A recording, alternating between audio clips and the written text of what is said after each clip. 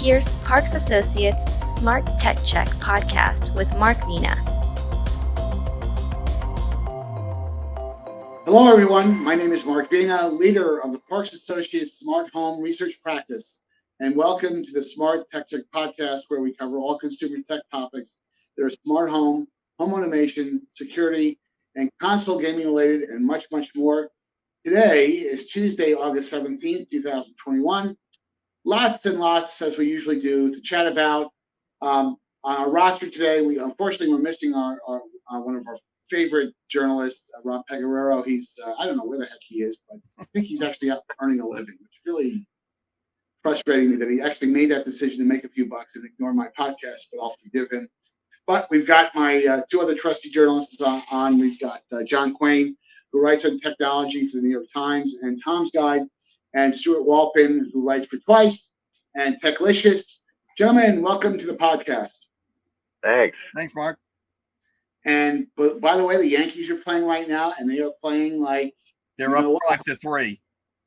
Yes, they are just an exciting team. It's amazing what happens when you sign three big guys by the trading deadline. What can happen in baseball? Isn't it amazing, Stuart? I cannot. I love the Field of Dreams game. That was just even though they didn't win the game, that was an astounding game. That could be a podcast in itself, because I know a lot of folks, and I won't name. I know one particularly prominent journalist or former journalist who both of you know, who thought it was the cheesiest thing last year when I talked to him. Like, oh, the ML, why are they doing that? This is, I really thought it was very tastefully executed. I love that. I mean, the speech that James Earl Jones makes at the end is one of the great baseball. Always gives me chills. Yeah, it does. Anyway, we'll do a podcast about that separately. I'll make a note about that. But let's tee up today's topics. And, what I want to do here is kind of tee up, as I've done the last couple of weeks, a really interesting Park Associates factoid of the week. That's what's great about working for this firm. There's just lots and lots of wonderful data that we can opine on. And let me just start off with getting, Stuart, your reaction to this when you saw this. Did this surprise you in any way when you glanced at this before? 110 million. Our research indicates that 110 million U.S. Have over. There's 110 million residential and small business internet subscriptions as of the first quarter of this year, which really is a number. What surprises me is not that number. That number doesn't surprise me. I think there are in the U.S. I think the last time I looked it was either between 125 or 133 million households. Mm-hmm. So that number does not surprise me. What surprises me is the 77% of U.S. households, which means perhaps I'm underestimating the number of households. That almost a quarter of American households don't have internet connection. That surprises me. And when they were doing the digital transition in 2012, the estimate was that only 10% of TV viewers were still receiving their TV over the air. And TV is much less important these days. And certainly cable not as even ubiquitous, and especially since all cable companies offer internet connectivity, that nearly 25% of American households don't have an internet connection. That stunned me. Well, a lot of folks, there's still a reasonable portion of the population that live in very rural areas. They can't get 5G. Some of them, play with mobile hotspots, but those are not very reliable. And fixed wireless is very, very expensive. Right. Well, look where I'm sitting. I'm sitting in my car here in the country because there is no internet access here. And pretty much, some of the towns now have some wired up. But if you don't live in a little town in Vermont, there's nothing. No cellular service, no internet access. So I'm surprised it's not higher than 20% too. But I think a lot of people use their smartphone though. Mm-hmm. So they do kind of have internet access when they're at work or they're grocery shopping or something else. But I wasn't totally surprised. Well, before we hit the first topic, what's interesting about the hotspot issue is that now that I've been doing work with parks, I'm in Dallas all the time, and Dallas does actually have 5G coverage in a good portion of the area. And I'm in this wonderful Marriott hotel, and as you know, the internet access is not exactly great in many hotels. And I've been using my hotspot, and it's phenomenal. I mean, really, Right. you can dramatically feel the difference. And what's really weird about this is that my main residence right now is in San Jose, the birthplace of Silicon Valley, and Yeah. coverage up there. You have to really go up to San Francisco, and it's even not that great in most parts of San Francisco. But it really is amazing. And the only other thing I'll wrap around that data point is that 77% figure, 71% figure we had on the slide, is that that's broadband with a very generous definition. So you could have very, very, what you and I, the three of us, would consider very low speed. Right. I think the federal definition of broadband is 25 megabits per second download and 3 megabits per second upload, which is shockingly slow, insanely stupid. Right. Right. In fact, we have several clients that I'm actually doing a white paper on, and I won't tell you who they are, but that's the thing that just drives them crazy, because that from a requirement standpoint, I mean, that's like I want to say that's probably a 2005. Right. There have been several consumer organizations that have been pushing the FCC to upgrade that definition, and they were knocking their heads against the wall during the last administration. Whether or not they'll be able to make any headway with the current administration remains to be seen. But I want to amend something I said. Maybe surprise was the wrong word about that 77% figure. Disappointed may be a better way of looking at it. And I think that the Recovery Act and what they're doing with infrastructure to expand broadband will hopefully act in a way that FDR's rural electrification program worked, that will cut that number down considerably. Hoping. But I mean, Mark, to your clients though too, what it also says is there's room for growth. A lot of growth. Oh, yeah. Because if you've got that many people who aren't really online at home in any significant way, there's a lot of opportunity there.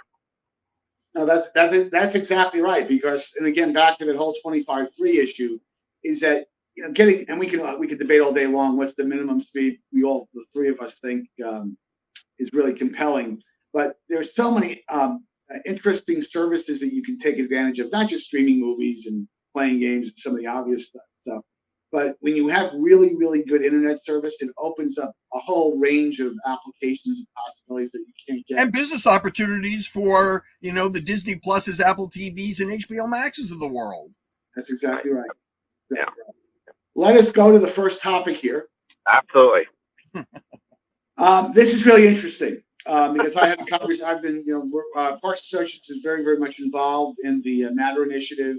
It was kind of announced a couple of days ago that they're pushing that standard. At least they're not pushing, maybe a bad word, but certainly you're not going to see devices that support this brand new initiative, which is supposed to drive terrific baseline interoperability between Google Assistant, Amazon Alexa, and Apple HomeKit. And part of me is obviously a bit disappointed because as an analyst, Parks Associates feels very strongly that the industry needs this, to get people on the bandwagon. And right now the smart home, it's not exactly niche-y, but if you look at the data that we have, and I won't go into tremendous depth on this, but a lot of the data that indicates is that it's still kind of a high-end, not a high-end, but a sophisticated type of user who's outfitting their smart home. It hasn't become mainstream the way that we all like to think of that. And we believe that the standard is going to help that because, when you go to a Best Buy and you buy a smart home device and you don't know, the average person is not going to know, well, this works with Google Assistant, but it doesn't work with Amazon Alexa, or more frequently, it may not work with Apple HomeKit. Most users, they don't try to figure out a backup. They just go back to Best Buy or return it or send it back to Amazon. So any thoughts on this? Because we think it's a big deal. Obviously, they want to do this the right way. So, kudos to the to the CSA for doing the right thing and not trying to rush this out the door. But I'd like to get Stuart, your opinion on this in terms of when you first heard of this. What was your reaction? I didn't have any reaction. I wasn't surprised. You see a lot of these standards activities being delayed for one reason or another. And they talked about COVID-19, which quite frankly, when you're doing these sorts of standards, you have to get people in the same room together. So that didn't surprise me. The fact that they're trying to work that through, this is a Zigbee based operation. And you've got a lot of players who normally don't play nice together.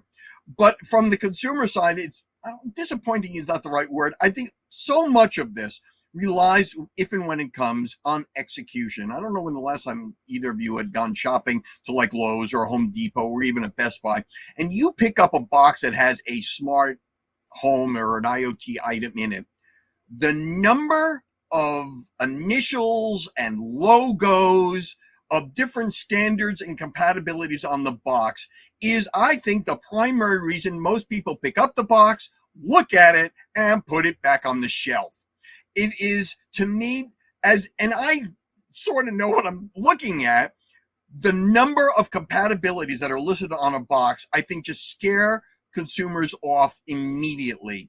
And in terms of the execution of this, if they can get rid of all of those standards organizations that insist on having their logos on every smart bulb box, I think it would go a long way. If smart bulb matters, period. I don't want to see Google Assistant. I don't want to see Amazon Alexa. I don't want to see HomeKit. I don't want to see Zigbee. I don't want to see Z-Wave. I don't want to see anything else except it will work. And something on the box that tells me it will work with what I have.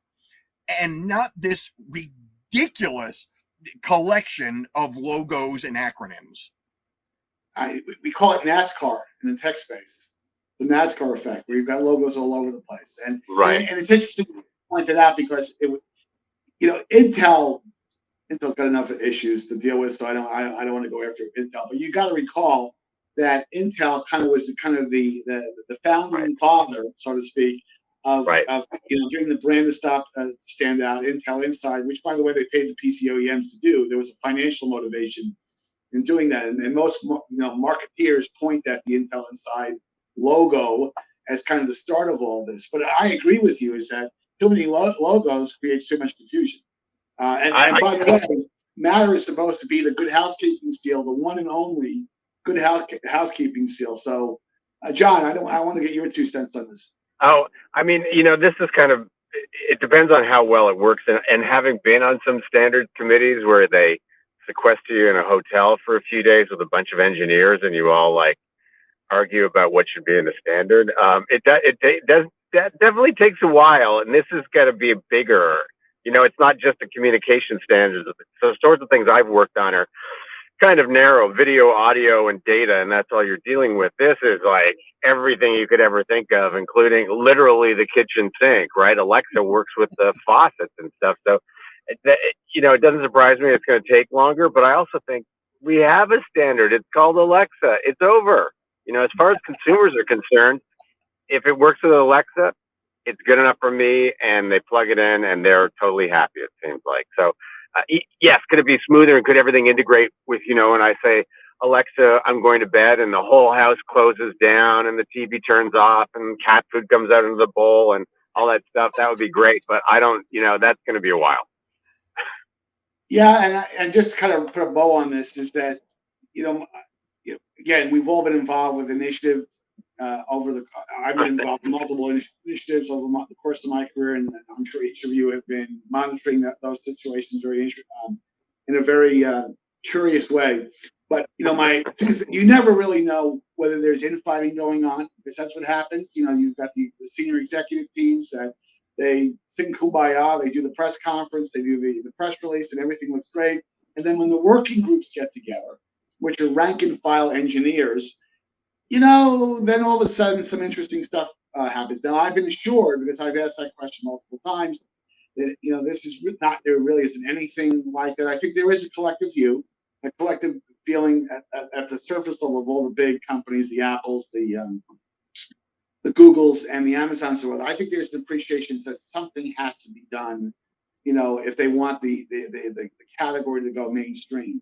However, we're sitting here in August of 2021. I'm not sure Matter is going to, have the traction it's looking for if it does another push. Right. Well, by the way, it's not 2022 now. It's late 2022. They've got to get some devices out in early 2022 as proof points to make sure that this thing really has traction. So, agreed, definitely. Let's hit that next topic if we could. Great. Now, John, and you're just for the record, you're not in a Tesla, as far as I know. I'm not in a Tesla. But I'll let you talk to this because this is really an important topic, and would love to get your 2 cents on it, and then I want to get Stuart to react. Yeah, I mean, Tesla is definitely a problem in the automotive and technology business. They have been sort of, with a nod and a wink, pushing autopilot, which is not automatic and shouldn't pilot your car anywhere, as sort of a semi-autonomous system. And I say that with a nod and a wink because in the owner's manual online, and if you look up anything online, it says you're always supposed to keep your hands on the wheel and you're not supposed to use it on side streets, et cetera, et cetera. But not once in all the years that it's been available have they ever shut it off on any user, on any of those circumstances. And they love the fact that people post videos of themselves in the backseat of the car while it's driving down the street. Unfortunately, they do not have the technology necessary to do even autopilot, let alone make it autonomous. So it's probably time that the nits of people shut them down and say, okay, autopilot must be turned off because they've killed, almost a dozen people now. They're running straight into emergency vehicles that my car that I'm sitting in would automatically stop and brake for every single time. Tesla can't seem to handle some basic, active safety system technology that every other automaker has.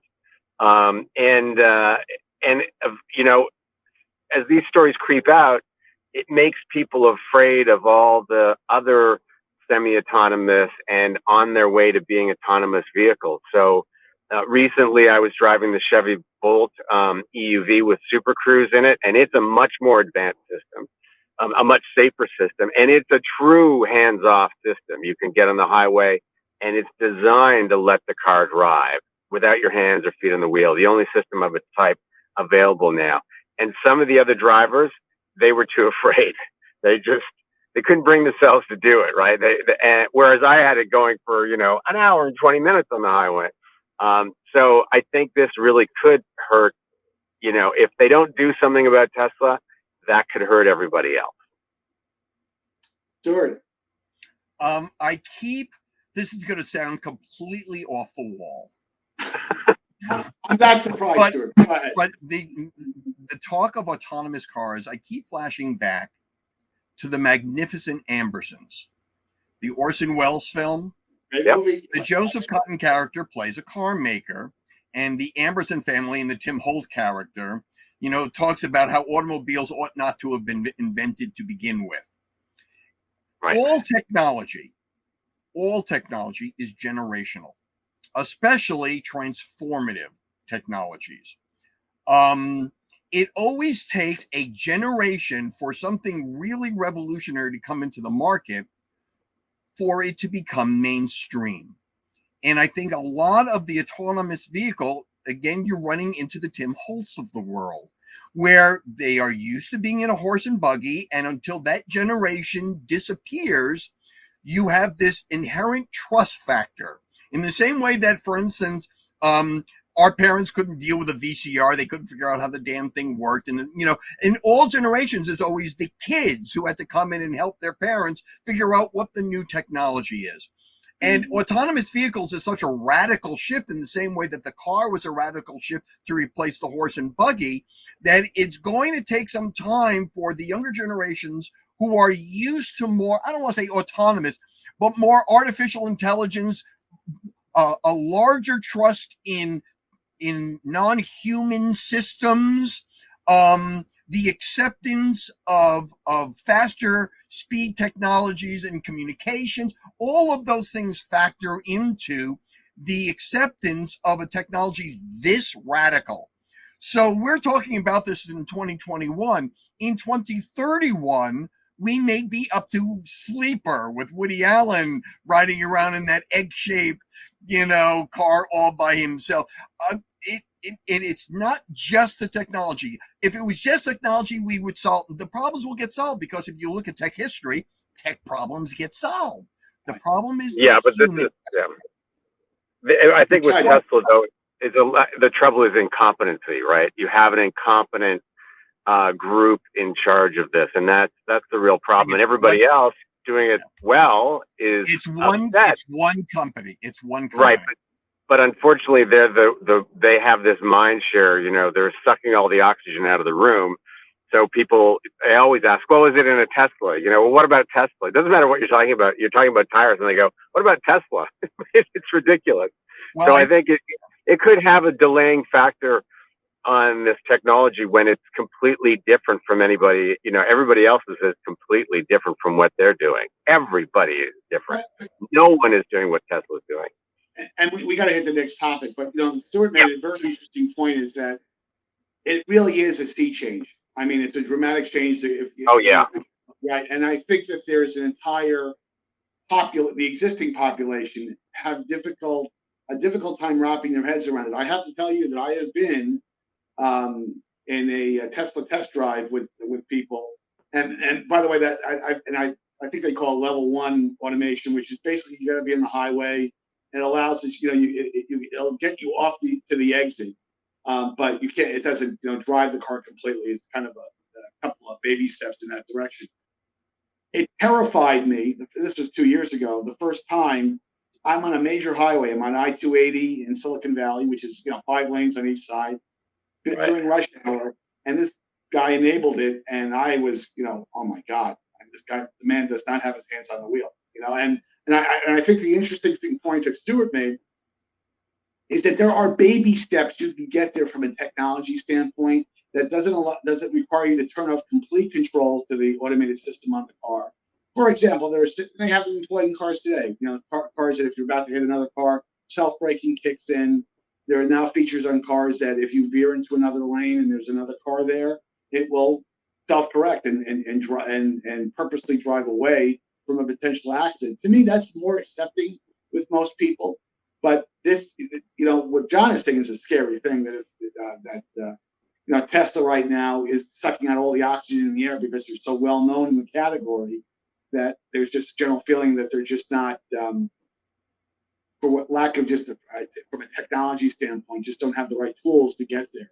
So anyway, it only takes one guy to ruin it for all the rest of us, right? Well, again, from a technological history point of view, in almost every major technological shift, there was always some big pioneer at the beginning that screwed up. I mean, in the computer age, Apple was this, and then collapsed. And was it going to take the and I go all the way back into the car industry to the Stanley Steamer.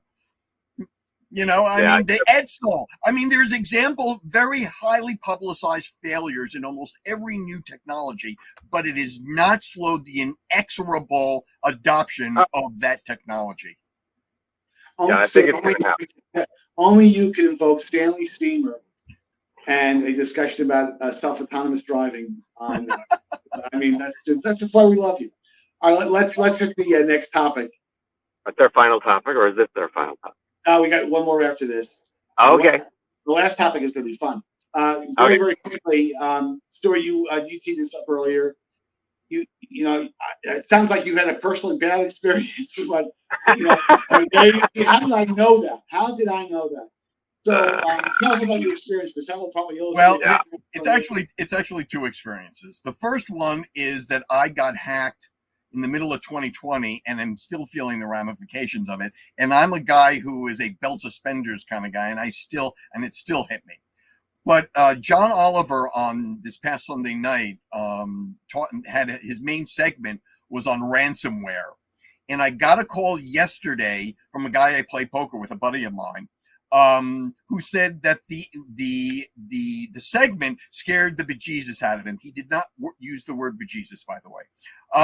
And I have written about from a consumer point of view, antivirus software and keeping yourself safe online for a while now. And so I went through him the fact that you want to look at antivirus software and a VPN and changing all your passwords and getting a password manager and wrapping yourself in cellophane and throwing yourself into a closet and never coming out again.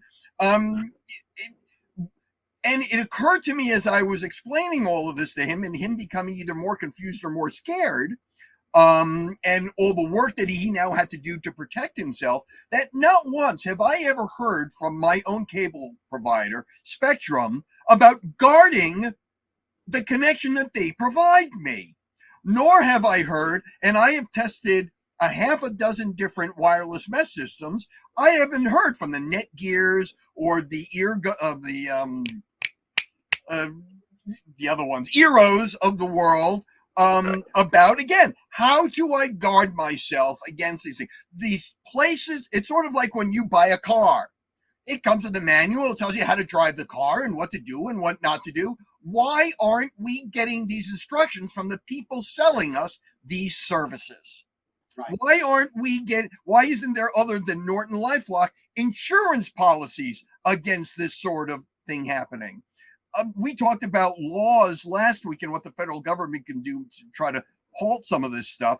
But the antivirus people, they're fighting a losing battle. And the fact that we're left on our own to try to figure this out, and I'm talking not only the smart people, the people who theoretically know what the hell they're talking about, but just people like the guy I play poker with who had no idea that he shouldn't use the same password for multiple sites. How is this doesn't come as a manual when you get your connection or an ongoing service from the Spectrums, Comcast, and the other ISPs in the world? Well, I sympathize with that completely. I can't think of a single situation, and I've been a Comcast customer. I should have mentioned their name, but it's too late. Comcast. And I have never gotten a proactive email or alert in 15 years that there was some type of threat. Now, having said that, there are some really good solutions out there. For example, with that, the phrase that you're kind of searching for, because it's now a thing, is called managed Wi-Fi, which is not just great mesh networking technology, which is terrific for great coverage in your home, especially if you get a lot of nooks and crannies. But when you allow a third party like a Plume, Minim is another good solution out there. They actually do a pretty good job, in terms of threat alerts. I mean, nothing is foolproof, but I think to me, when I recommend to someone, to families all the time, that what you ought to do is, if you try to think that the ISP is really going to go out of their way, and not that they don't want to do it, but for whatever business reason, they just feel as if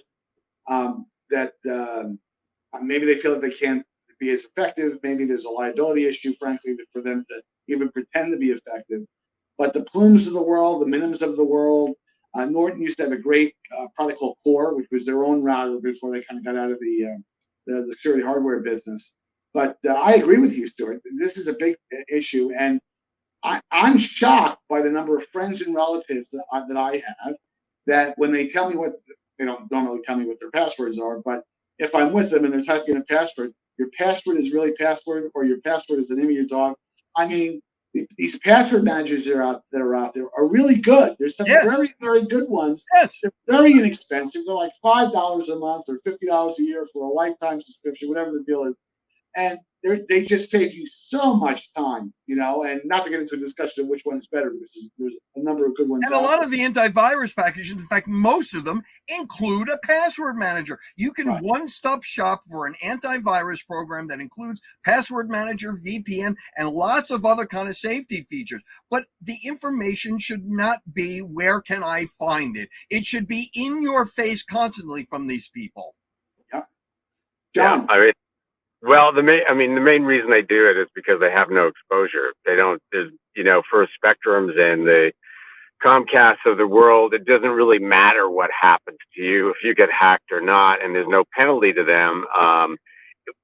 What's interesting, that difference is, suppose you take a look at the wireless side of things, right? They they ignored it for a long time, and then they started having problems. And now Lookout and things like that are built into systems like wireless. You don't have Verizon Wireless. You don't realize it, but it's actually baked into it now. So they are doing something about it, but the Comcast and Spectrums of the world could care less. I mean, they're not going to lose anything, and nobody's going to penalize them. But it certainly, it is such a problem that Stuart's right that there needs to be a much more wholesale sort of addressing of the problem. You can't just continue on like this. You can't complain, well, they shut down the food processing. Of course they did, because you didn't do anything about it, right, to prevent it. So it is kind of frustrating. Not kind of, it's a lot of frustrating. So, you know, maybe we'll see more legislation about that coming. I don't know. I'm not very optimistic. I mean, there are actually two pieces to this. The two pieces are the technical side, you know, antivirus, VPN, password manager, and that sort of. But there's also the stuff that these companies wouldn't have theoretically liability over is behavior. Not using the same password multiple times, having multiple email addresses for different things, not clicking on attachments in emails from people you don't know, checking email addresses from things that even just looks at. I mean, there are a lot of human behaviors that could put a stop to all of this that we could be warned about in a much more wholesale manner, aside from the technical stuff. Yeah, but it's not up to us. It's not up to the consumer. It's not the consumer's fault, even though, you know, all the things are aimed at them. But, you know, I shouldn't have to check attachments in my email. That's just ridiculous that I have to do that. But look at, in the past couple of days, T-Mobile and Accenture. Embarrassing, just a little embarrassing for Accenture. Oh my goodness, right? Here I am consulting to enterprises and kerplooey. Wasn't T-Mobile 100 million? I think it was a big 100 million. Think about that. But this is strike number 3 for T-Mobile, right? This is the third time this has happened. So it's like, oh, come on. You almost have to look at it. I want to get to our last topic. You almost have to look at it in a almost kind of in an insurance type of way, in that, you know, if you live in California, I live in California, you got to get, if you own a home, you got to get earthquake insurance. You may not like it, you know, but you got to get a policy, you know, and unfortunately that does not exist at the cyber level. You know? Right. That may change though, because one day there's going to be a hack that's not just going to be the kind of hack where, oh, that happened to another company, that doesn't really affect me, it's bad. It's going to be a hack that affects a substantial portion of the population. I hope I don't say this, and it happens, and then people are going to get religion. It's like, you know, I don't. Karma's going to hit me. Let's hit our last topic. This is a topic close to my heart. Oh my God! I know. Can you believe this? And the reason why I want to bring this up is that this is very close to my heart. I worked for IBM as an intern back in the early 80s when IBM had something called the IBM Product Centers. I'm sure you'll remember that. That was IBM's version of Apple stores. They had about 150 of them, and they were in very high rent areas. And the IBM PC came out right around when those stores appeared. And you know what's just amazing to me? Because I think I was a junior in college. I was a junior at Boston College when this happened. To me, to this day, it always shocks me how IBM had no idea what they had unleashed. I mean, I think the original forecast was like 100,000 units over 5 or 10 years, some crazy number. They just don't realize that when they got behind, you know, creating a standard essentially, and you could always also talk about how they fumbled the business away with an entirely different podcast. But it just amazes to me, you know, just looking back in 40 years ago, they just had no idea what they had, you know, and it changed my life. I mean, it's one of the reasons why I got into the tech space. So, Stuart, you're nodding your head. Any nostalgic views that you have on the topic? Oh, sure. I mean, I was working at the Star Ledger, and we were using a distributed system where there was this big mainframe back in the room, and everybody had these essentially dumb terminals that we typed our story on. And when these things first coming out, obviously the IBM PC is not the first PC. Obviously, the Apple II wins that battle. But this machine is, if IBM knew what they had, they would not have done it the way that they did it. Right. And they would be what Microsoft is now if they had not hired Microsoft to write the operating system.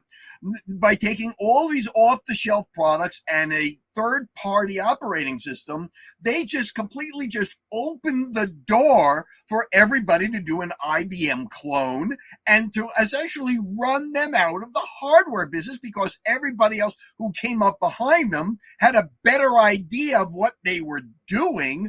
And IBM was a big mainframe company, and they just saw this thing as a sidelight, as an interesting little piece to, to sell more hardware. If they had any vision of what the world was going to be, they definitely would not have done it the way that they did. Stuart, I think you nailed it, because when I was at IBM as a, entry level, salesperson, when you work at IBM at the beginning, you're always carrying a bag, so to speak. That was kind of the career trajectory. Is that they owe it in the early 80s. They viewed the IBM PC, most IBM salespeople and IBM people in general, as a threat to their much higher margin mainframe business. Display Writer, I don't know if you remember the Display Writer, that was a distributed word processing system. And then, remember, IBM was a leasing business. They were making tons of money, leasing mainframes. And all of a sudden now we got these $5,000 or $6,000 class systems that are not, no one's leasing that. They're buying that outright. And then, of course, Lotus 1-2-3 changed the entire game. That was kind of the application that forced you. That was the killer app. Killer app. And what are your thoughts, just reflecting on that magical 40 years? The person who really lost that there was Mitch, right? Because it was like very nice guy, but Lotus 1-2-3. Yeah, it was weird because when it came out, a lot of us looked at it because of a certain age, and we're like, yeah, but does it play Pong? It doesn't play Pong. I don't get this, right? So we were kind of looked at it as like, clunky, and who's going to want like an elaborate typewriter, until Lotus 1-2-3 came out, and then it was like, oh, now I get it. Yes. And IBM's decision not to enforce their patents is just the weirdest thing. I think they just thought it'll be more clients for mainframes or something, but and then Microsoft saying, well, they weren't even Microsoft then saying, oh, yes, I told them we already have one. It was like the Monty Python joke, I told them we already have a Holy Grail. They didn't even have the operating system. They didn't have it yet, right. But they told IBM they did, right? They were on that CPM path, right. I'll just close my favorite story about IBM when they were in that Boca Raton phase in the beginning, and they were kind of giving this directive that, hey, you've got a year to get a product to market. And at IBM, that was, it was 5 years generally to get a product from the chalkboard to out to production, and everything was vertically integrated. You had to use IBM hard drive, fixed drives, and IBM parts, and they had to violate every rule that the IBM cookbook prescribed for bringing a product to market. And my favorite story is that when they approached Microsoft, when they finally said they got an operating system, of course, there's a whole story behind that. What's funny, humorous about that is when the IBM business people said, hey, listen, we'll pay you, I want to say it was like back this is $1980, $300,000 for just to own the operating system, and we'll sell it individually. And Gates and Ballmer were influential, saying, we don't want that. Pay us on a per license basis. Pay us $30. And that turned out to be one of the great business decisions. Huge deal. Right. And by the way, IBM had to pay a license fee for every operating system that ended up on the phone, by the way. So anyway, this was really great. We got to do another part about this because there's so many great IBM stories. So John and Stuart, listen, thank you for taking the time to join me for today's podcast. Absolutely. Listening audience, please make sure that you hit the like and subscribe buttons in YouTube and Apple Podcasts. Please visit Park Associates at www.parkassociates.com. And until next time, have a great week.